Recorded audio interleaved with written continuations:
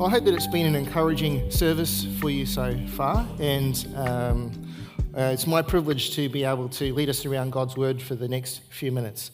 Now, our mission here at SEC is following Jesus, transforming lives.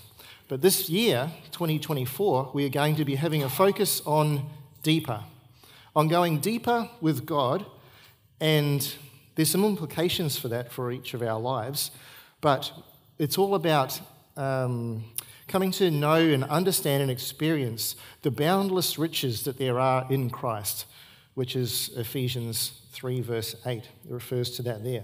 And so as we set forth on this focus on deeper, for this week and next week, we're going to be looking at this area of generosity and giving. Then we're going to be going through the Beatitudes in the lead up to Easter to see what that has to say to us as a church. And then after Easter, we'll be looking at lots of other topics which will relate to us going deeper in our faith, things like worship and repentance and forgiveness, mission, things like that. So that's where we're going to be going probably over the next 6 months or so as a church. I'd like to start with some good news now, and that is we exceeded our church budget for January. So that's very encouraging. You'll notice in the church news we always just identify there where we're sitting in terms of our budget, and so we're still a little bit down there, but thank you so much for your faithfulness in contributing to the ministries of our church. The way we put our budget together is we work it out based on the ministries of our church and how we will fund all of that and the opportunities we have to be ministering to people here in our community, but also in the community around us as well. And so thank you for your faithfulness in that. We are very interested in knowing what you have to say about this, and so on the back of our church news you can see a QR code there which links you to a survey. And so we invite all of you to go either to the link that you received in the email on Friday or scan this on your phone. And if you can't do it electronically, we have paper copies at the information desk. You just need to fill that out today and leave it at the info desk so that we can enter that into the survey. We'd really appreciate if you could fill it out. It only takes 5-10 minutes, and we'll give you the results next week when Steve continues this series and preaches on this as well. Now, why are we starting off with generosity and giving? Well, we don't talk about this very often. The last time I preached on it was July 2019. So if you're new to the church, we don't talk about finances every week. That's intentional because that can be a bit overdone at some churches. Maybe we could talk more about finances in terms of our discipleship, but certainly today is one of those days where we're going to be talking about this. And I think that this area of finances, more than any other, probably does demonstrate the level of trust and faith that we have in God, or on the other hand, the possible fear that we might have about a future we may face where we won't feel like we've got enough. Now, I've had to learn this personally in my own life. Our family didn't have very much money as I was growing up, and so that issue of having enough was always at the front of my mind as a young person. And so our family would go on holidays, but I would stay at I'd stay home and work at my part-time job. I actually literally worked right through my schoolies week after grade 12. My friends went off to schoolies, but I felt like it would cost too much money, and so I just worked at my part-time job through that. Because of that fear of just not having enough in life. Now, I knew I should tithe as a young person growing up here at Southport, and so I tithed sometimes, most of the time probably. I contributed to mission at times. I tried to be generous to a point, but there was, I guess, as I grew in my faith, God invited me, like he invites all of us, to go deeper in him, particularly in this area of finances, and to be able to trust him with that and grow in having a generous kind of spirit. It took me some time. And I wonder for you, how you go with that. Do you ever get stressed about not having enough money, like I did? If you do, you're not alone. Mark McCrindle and his organisation do research in Australia of the different generations, and he's done some recent research, and he looks at the different generations and their attitudes to different things. And I just wanted to show a few of these infographics. So Gen Z, some of their top hopes is to own their own home, which is becoming more and more difficult in Australian time. Next one, 63. If you go back to that last one, 63% of Gen Z have that as their top hope that they might own their own home. Secondly, next top hope is to have full financial freedom and independence, 59%. But if you look down at their top fears, the top one is, I won't have enough money to live comfortably. 58% of them feel that fear. Let's move on to the next one. So Gen Z, moving on to Gen Y, so just a little bit older. So their top hopes to have full financial freedom and independence, 63% again. Want to travel and see the world, pursue interests and hobbies. Their top fear, again, I won't have enough money to live comfortably, 59%. Is the top fear. Let's go on to the next generation, Gen X, which is where I sit. I didn't know I looked like that. Doesn't look very happy. So have full financial freedom and independence, 66%. So they have a bit more hope around that. Their top fears, I won't have enough money to live comfortably, 67%, much more than those other two generations. So Gen Xers feel that quite keenly. Let's go on to the next one. Boomers, so again, a bit older again. So to have their top hope to have full financial freedom and independence, 59%, so not as much as the Gen Xers.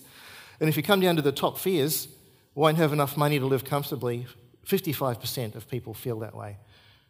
So this is something that a lot of Australians struggle with, that they won't have enough money to live comfortably. And then so how does that then play out in our life in terms of our faith? And just our general stress and anxiety that we have around finances. Do you think it's possible that we can live a life where finances don't control us? Is it possible, do you think, where the next big bill comes in and it doesn't just trigger a wave of anxiety or despair about how you're going to pay that bill? Do you think that it's possible we can live a life where we can fully trust God? Do you think we can live a life where we can give to meet the needs of others when God prompts us, and just to have such a freedom and a flow with that? Do you think we can have a life where we can bring our offerings to God with joy as an act of worship rather than it being like a duty and an obligation? All of us have an invitation from God to go deeper in our generosity and our giving. I think this is a key area, as I've said. And it's my hope today that this message will be an encouragement to you, because if we can get this, then I think we can live with a much greater sense of hope and peace in terms of going deeper with God in this area of generosity. So what does God require of us in this whole area? Let's start with what many consider to be a key passage which talks about this.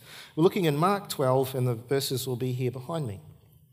Jesus sat down opposite the place where the offerings were put and watched the crowd putting their money into the temple treasury. Many rich people threw in large amounts, but a poor widow came and put in 2 very small copper coins, worth only a fraction of a penny. Calling his disciples to him, Jesus said, I tell you the truth, this poor widow has put more into the treasury than all the others. They all gave out of their wealth, but she, out of her poverty, put in everything, all she had to live on. And so Jesus has come right near to the end of his ministry, and these are literally the last words that he says in a public setting. After this, it's only private teaching with his disciples. And he could see that the rich were giving large amounts, but the widow only gave a small amount. Now, Jesus could see the heart of the giver, and he identified that she'd put in all she had to live on. And many preachers and commentators look at this and they say, oh, isn't that lovely? Jesus has just been spending time denouncing the religious leaders and the scribes, the Pharisees, pronouncing woes upon them. And then we've got this little window of light and faithful stewardship. Isn't that lovely? This is how we should live. And so in many commentaries, they say, Jesus wants you to be like this widow. The rich gave out of their wealth, so it's of no value, but this poor widow, Jesus knew that she gave till it hurt, so be like her. I don't actually think that this is what Jesus was doing.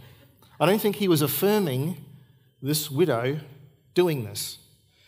I think he was actually highlighting the very toxic nature of the religious culture of the time and the way that worship had devolved to this level of abuse. So let's back it up a little bit to understand the context. So from verse 37, it says this, the large crowd listened to him with delight. As I said, this is the last public teaching Jesus is doing. He's in the temple, and the people loved listening to Jesus' teaching. They listened to him with delight. As he taught, Jesus said, "Watch out for the teachers of the law. They like to walk around in flowing robes and be greeted in the marketplaces, have the most important seats in the synagogues and the places of honour at banquets. They devour widows' houses and for a show make lengthy prayers. Such men will be punished most severely." Now, the religious leaders of the time were living like this. They had all the pretense going on, even all their virtue signalling. We know what that term means these days. They're at the making lengthy prayers. Look how virtuous I am. My long prayers. Look at my robes and all of this. And of those different things, having flowing robes or being greeted in the marketplaces, having the most important seats in the synagogues, none of those are wrong in themselves, but one of those things is definitely a sin. They devour widows' houses, showing that they care nothing for all that the Old Testament says about caring for the most vulnerable in a community. I think it's relevant that verse comes right before a widow giving literally all that she had to live on. Wouldn't you agree? The context shows that I think those things kind of go together. It's almost like an object lesson. Now, we typically assume that Jesus sees the widow giving her 2 small coins and says, "Look at this widow, go and do likewise." But Jesus doesn't say that. What did he say? What he said is he emphasised that the widow put in literally all she had to live on. She put in everything she had. And so this whole scene here where Jesus points out this widow is an example of injustice, not generosity. She may have had an obedient heart, but Jesus cared more about correcting the corruption of the time, because God's people were meant to be caring for the poor, not taking from them. Now you think about it. If we had a widow here at Southport Church of Christ, and we found out that on a Sunday morning, let's say today, she gave her last literal $10, all she had to live on, because she felt that that's what God wanted of her, to give her last $10, and then she was going to go home and starve for the week. What would we do as a church? If we found out about that, we're going to want to give that money back to her, and we're going to want to come around here and give her more resources so that she can get by. And we're going to want her to know that it's actually about the cross that we have a position with God, and not in giving our last $10 and starving for the rest of the week. We don't earn our position with God or standing or merit with him. It's all been done, the finished work of the cross. And so she doesn't have to give of her last $10 and starve. We would want her to know that, because that's not how God works. Well, if that isn't a good place to learn about generosity and giving, then let's find some other places. And there's plenty of other places. We'll look at some of those and see what God has to say to us in this. And I'd encourage you, if you have a pen or some paper, write down the promises that you see here in these verses. Because promises are given so that we can claim them, we can hold on to them, we can trust them. So firstly, here's a good starting point. Going deeper with God in generosity brings freedom. It brings us freedom. Someone has said, God doesn't want the money in your pocket, he wants the idol in your heart. It's not like money is what God runs on. Doesn't he own the cattle on 1,000 hills? He doesn't need your money. He doesn't run on money. But what he wants to do is to help you and I to root out the idols that are in our heart, that we are trusting in, that we are enslaved to. Look at these words from Hebrews 13, verse 5. Keep your lives free from the love of money and be content with what you have, because God has said, never will I leave you, never will I forsake you. Something which is interesting here in the original language, it's very emphatic. There's 5 negatives in this. You could literally read it as, I will never, ever, under any circumstances, fail to be there for you. So that's a first promise. You could write that one down. Isn't that awesome and amazing that God is our provider? He will provide for us, and we don't need to view money as our saviour. When I was pastoring in Bundaberg, Steve referred to it, did some pastoring there. I knew a man in Bundaberg who did some itinerant preaching. He would go around little Australian country towns and preach the gospel. And in one particular place, there was a man who wanted to be baptized, and so he was preparing to baptize him in the river. And as the man was wading out into the river to get baptized, he remembered that he left his wallet in his pants pocket. And so as he went down to join this preacher, he took his wallet out and he held it up like this. And the guy said, "What are you doing?" And he said, "Well, I don't want it to get wet, so I'm just holding it up out of the water." In his mind, he was thinking he was going to get baptized and he was going to hold his wallet up above the water. And the preacher said, no, that needs to be baptized too. And so he made him put it back in his pocket and the whole lot got baptized all at once. So he let him baptize them, wallet and all. It was an object lesson that God was not just his saviour, but his provider. Now, if we allow our wallets to get baptized as well, we can be free from fear when we think about the future. God invites us to be generous and to look to him as our provider, rather than looking to the future in fear and worry, like I did as a young person. And he's promised that he will never, ever, under any circumstances, fail to be there for you. That's in the context of keep your lives free from the love of money and be content with what you have. So we can trust him with this. Write that promise down if you haven't already. Where's somewhere else that we can look? Going deeper with God in generosity, it protects our heart. Protects our heart. I once took Donna's car that she had at the time down to the mechanic. It needed a new clutch to get fitted. And when I was there at the mechanic's workshop, I noticed that there was a car that was there that I'd seen there previously on another occasion. And so I spoke to the mechanic and said, "Oh, that car's back in again. It must need a lot of work to be done, hey?" And he said, no, that car has been there the whole time.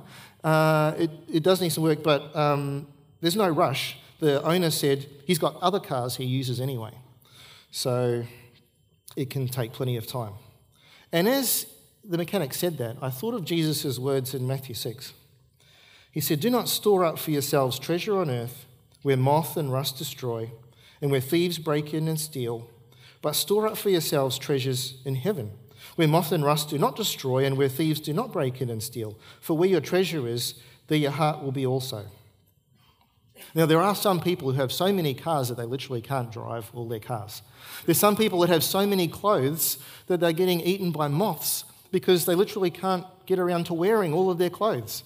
There's so many people that have so much jewellery, silver and gold, that it's corroding and tarnishing because they can't get around to wearing all of their jewellery.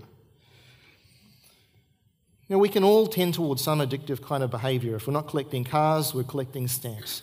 But what Jesus is getting at here is for where your treasure is, that's where your heart's going to be. And he wants us to protect our heart.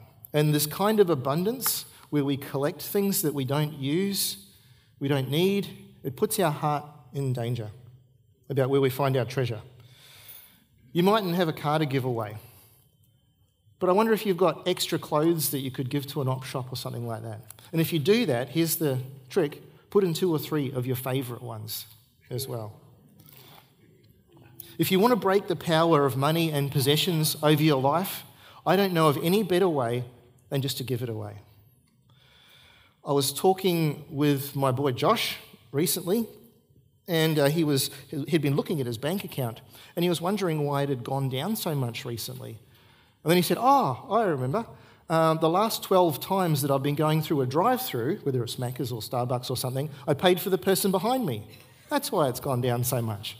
And then he told me about the last person that he had paid for behind him, which was a little old lady, and she got out of her car and tottered towards him and thanked him profusely at his window for paying for her order as well as his own. It's so encouraging to see people growing in life and in their faith, but being willing to be generous and finding their treasure in God. Now, it's not about setting a rule that we have to pay for the person behind us in the drive-through, but it's about who you are. It's about the person that you are becoming.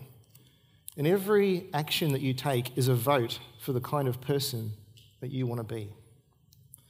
Do you want money to be your treasure, your security? Or do you want to be a generous kind of person who's on the lookout for opportunities to be generous and being creative about being generous? I love this quote from Corrie ten Boom. She said, I have learned not to hold on to things in this life too tightly because it hurts when God pries my fingers loose from them. Because God loves us too much to allow us to hold on to those things. And if we're still holding and he's trying to pry them out of our clutched fingers, that can hurt sometimes. How much better to hold it with an open hand before the Lord? How do we learn how to loosen our grip on possessions and let God use what we have to be a blessing? I don't know of any better way than to start giving it away. A third area we can look in this is going deeper with God in our generosity is a pleasing offering. A pleasing offering. There's some a verse from Philippians here which will help us to see how our generosity helps to bring acceptable worship. So Paul's writing to this church at Philippi and he says, I have received from Epaphroditus the gifts you sent. They are a fragrant offering, an acceptable sacrifice. Look at the language. He's referring to it as if it's like an animal which was slaughtered on the altar and burned up and given as a sacrifice to God. People have given some money, but he's saying that God receives it just like that. They are a fragrant offering, an acceptable sacrifice, pleasing to God. And my God will meet all your needs according to his glorious riches in Christ Jesus. There's a big difference between according to and out of. We don't have time to look at that, but I find the use of language here, he will meet all your needs according to his glorious riches, is significant. But there's another promise right there. Can you see it? Write it down. Make sure you write it down. Now, Paul was acknowledging that this giving that the church in Philippi had done was an act of worship. And you'll often hear us say that bringing a tithe to the Lord is an act of worship. We're presenting the attitude of our heart through us bringing a tithe. I like what the pastor and author John Piper has to say about generosity and giving with this. He gave a message about tithing, and he believes very strongly that there is a place for us giving 10% of our income as an act of worship. Because when we do this, it doesn't deny, it doesn't say that, here, God, you have 10% and the other 90% is mine. It doesn't deny that all our money is God's. It actually proves it. It proves that if we're going to give the first fruits of our income, that God actually has the rights to the whole thing. This 10th is yours, God, because all of it is yours.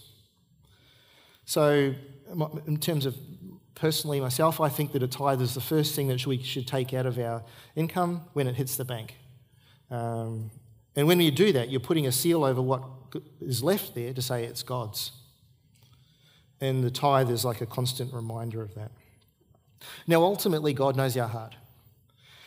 Because what you and I do with every cent that we have says something about our view of God. It says something about what he means to us. It says something about what our values are.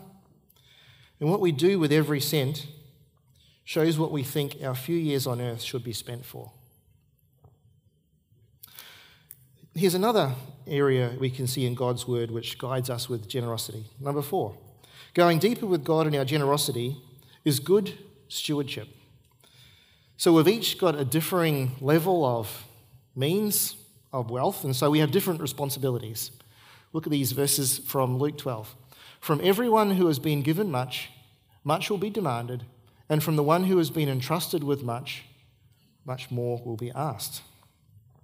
So we are all just merely stewards of all that God has given to us. You and I are stewards. We are to steward what has been given to us, to use it for kingdom purposes. Now, when we go back to that illustration, that story of the widow giving her last 2 cents, and you had the wealthy people giving huge amounts off the top, out of their surplus. If we were to apply this particular verse, then maybe the widow who only had 2 cents, maybe she gave too much. And maybe those wealthy people who were putting large amounts in, maybe they were giving too little. God knows their heart, because for everyone who's been given much, much will be demanded or required. I'd just like to point out here, there's a huge difference between a mindset of ownership or a mindset of stewardship. So the person who has this ownership mindset, we see this all over the place in our society. This is the person who says, my life is mine, I call the shots, I don't answer to anyone, I'm my own boss. My things and my money are mine. And who cares if my clothes get eaten up by moths? Or who cares if my jewellery gets corroded? Or who cares if my cars just rust out? Because they're mine. And don't tell me what I should do with my own things that I earned with my own sweat of my brow. I earned those things. They're mine and I deserve it. That's an ownership mindset. But you contrast that with a stewardship mindset, which is what we see in the Bible. This mindset is very different. It says, I am entrusted. I am the Lord's. My very life belongs to him. And whether I'm awake or asleep, I belong to him. And so my things or my money are the Lord's. And he's given me things to bless others. So a need comes up and you need something, then no problem, because I just want to bless other people because God has blessed me. If I have resources someone else needs, then they can have them because I want to make the best use of what has been entrusted to me, God. I just want to grow your kingdom, not mine. That's the heart of the steward. Now you might be thinking, well, if I had as much money as some people, then it would be no problem for me to be generous. You know, some people seem to be so wealthy, it's easy for them to be generous, but for me it's harder. You need to know that it's not about winning the lotto. It's not about getting a high-paying job and then you can be generous. It's about what you do with it right now. There's a story I really want to tell. I'm looking at the time and it's racing away from me, but I just want to honour this particular story and what happened. So a few months back, my wife Donna felt like God had laid on her heart to fund ministry to the churches and just in the community in a particular way. Her idea was to start a fund and then invite people to donate to it, and then that money could be invested, and then the interest which is earned would go towards supporting projects in ministry and mission. And she was going to call it the Legacy Fund. And Donna and I were intending just to put a few thousand in there just to get it started so there wouldn't be nothing in there when she started approaching people about it. She spoke to the leadership team at Kenmore about it. A week later, the leadership team came together and they were just really seeking God and affirming, God, whatever we have is yours. We're asking you to provide, God, because whatever we have belongs to you. The very next day, somebody came into the Kenmore office and they were passed on to Donna to talk to. They wanted to donate some money to Churches of Christ in Queensland, but they didn't know how. And after Donna laid a few options out to them, they decided they wanted to invest in the Legacy Fund. And they wanted to put in $550,000 into that. That God had just laid it on this person's heart to come in and just drop that amount. And so that was able to be put into the Legacy Fund to earn interest, which could then support ministry and mission. Now, God had planned that all along and kind of let Donna in on the secret, but this was discovered bit by bit along the way. You know, that's a great opportunity for a hallelujah right there. Right? The thing is, that happened last November, and since then that man has died. It was unexpected. He couldn't take it with him, but he was able to send it on ahead of him. That's what it means to be a steward and to respond to God's leading. To use the resources that you have received to be a blessing to other people. He couldn't take it with him, none of us can, but he could send it on ahead of him, and he did that in time, while there was still time. Generosity is good stewardship. One more story. Indulge me, please. As I said before, when I was growing up, our family didn't have very much money. Dad was a floor tiler, ceramic tiles, and our income as a family was completely dependent on people paying him for the work that he did, and quite often they didn't pay on time. Sometimes they didn't even pay at all. And I remember Mum and Dad always being very generous. We always had bomby cars, but they always were generous with their time and their money, always. And I wonder if they ever had any doubts. God, have you forgotten about our family? There was literally times we had no money for clothes. Us kids were growing up really quick, growing out of all of our clothes, and sometimes people would literally bring us clothes because we couldn't afford to buy them, or shoes. Another time, the jobs Dad had done hadn't been paid, and we literally had no money for food. We had no money until he was going to get paid. We didn't have any food. But there was a man at this church who was an electrician, and he was called to do a job for a butcher because his freezers had stopped working. He had all this meat which was thawing out and it was going to have to be chucked out. And so he had a prompting in his heart to take 2 chickens, which were half defrosted, and bring them over to us and give it to us as a family. And so we were able to cook up those chickens and we had food. We went from nothing to roast chicken. How good is that? God can do that. And we live that out in our family. And you might be thinking, if I try to be more generous with God and other people, who's going to take care of me? God will take care of you. God will do that. So going deeper with God in generosity, it brings us freedom. It protects our heart. It's a pleasing offering, and it's good stewardship. So as we consider this surrender of our finances to God, of being this generous person and going deeper in this way, I wonder for you this morning if there's something that you need to lay down. Some selfishness, perhaps. Some worldly priorities. Some pride and comparison you have with other people, perhaps. Some mistrust that God might not take care of you and you've got fear around that. Because as we progress with this vision of deeper this year, I wonder what it could look like for you to be a more generous person.